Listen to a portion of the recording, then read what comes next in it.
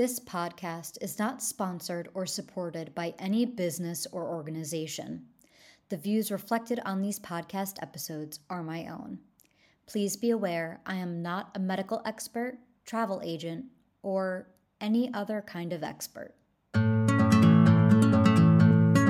Hey everyone, welcome to the Eat, Explore, Love podcast. I'm Ashley. This podcast is based off of my blog of the same name, Eat, Explore, Love. It talks about the unique challenges in traveling around the world when you have celiac disease. Due to sort of popular demand, I decided to also record a podcast to delve a little deeper into my travels and the lessons learned along the way.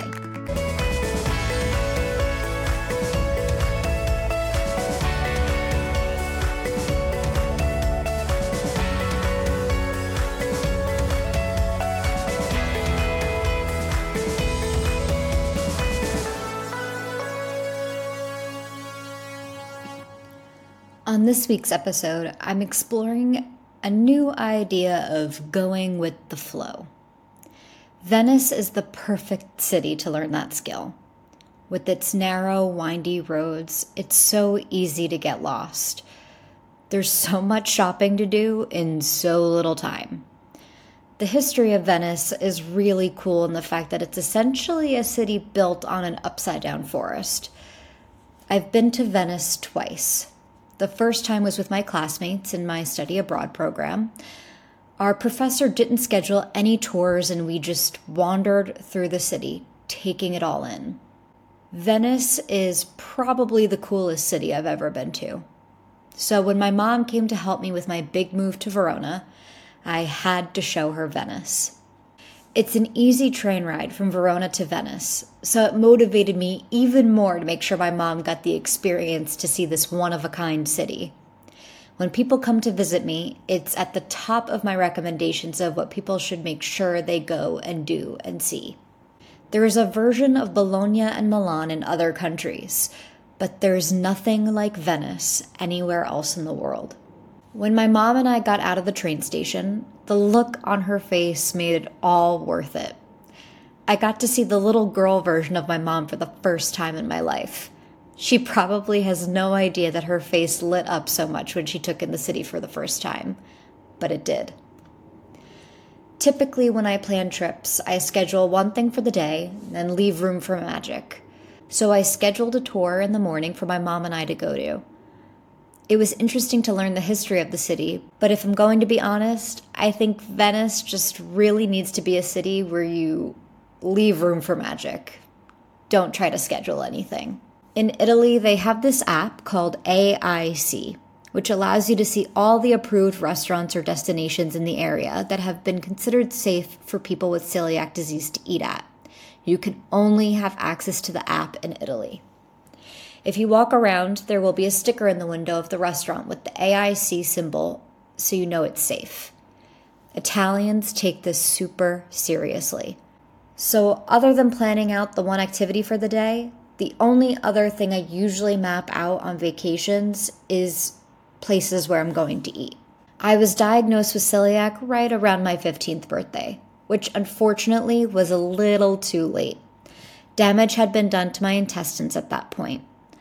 Most people, when they're diagnosed with celiac, usually feel a little bit better once they start eating a gluten-free diet.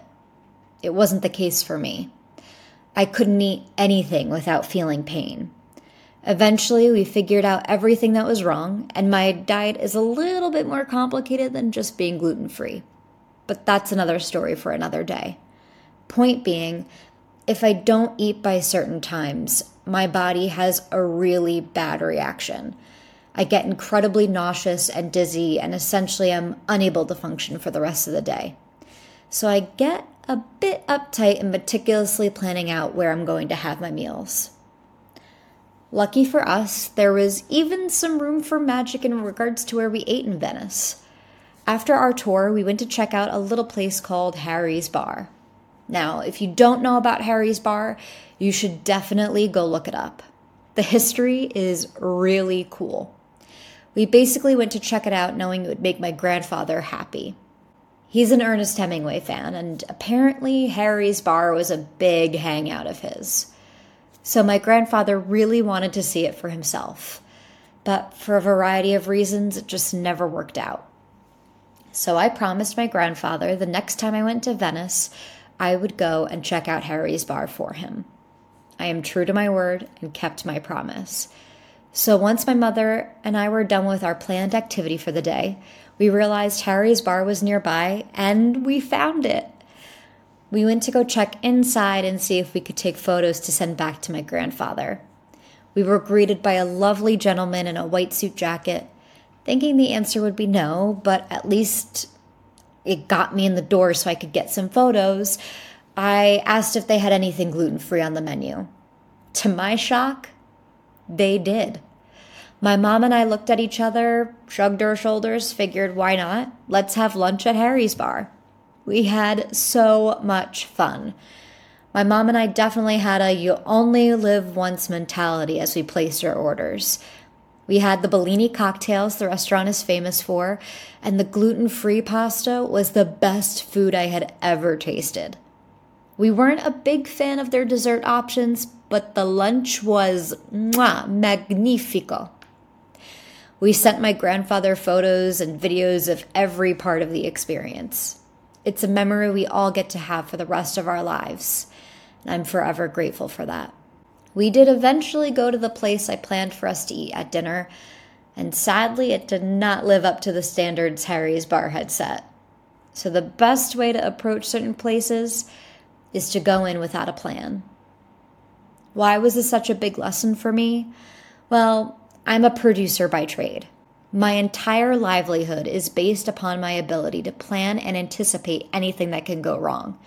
I'm pretty good at it. I also know that sometimes the more you plan, the more it leaves room for flexibility when things go wrong. It sounds a little backwards, but you'll have to just take my word for it. It's a big stress reliever to plan things. That's why I have a blog and this podcast. I needed a way to release my stress. I needed something to plan out. But I'm also the first person to acknowledge that you could plan every little detail of something, and the best shot you capture on a photo shoot will be the one you didn't plan for. So I planned out a great path for my mom and I to take on the day to Venice. But the best moment of not only that day, but the entire trip was the moment that we never planned for. Now, my health circumstances haven't changed, and I still need to make sure I'm safe. So there's still going to be a skeleton plan anytime I go to a new city. But I don't plan everything so intensely anymore. I keep the focus a little bit more on leaving room for the magic.